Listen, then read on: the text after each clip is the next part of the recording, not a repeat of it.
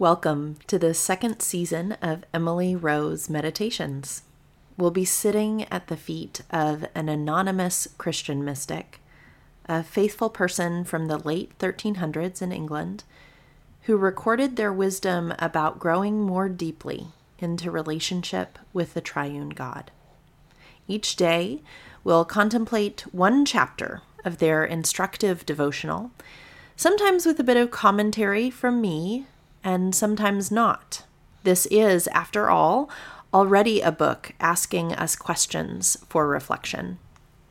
In the tradition of St. Augustine's Confessions, and later works including John of the Cross, our material here urges us toward a personal relationship with God through Jesus, founded not on our knowledge or intellect, but on a heart intimacy and a companionship of our souls.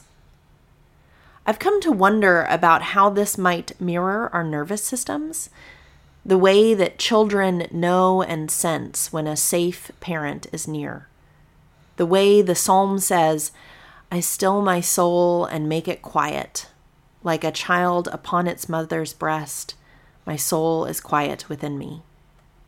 This work, the Cloud of Unknowing, encourages us into exactly that kind of rest and growth with God. A quieted soul, resting closely and transformatively in the presence of the Almighty God.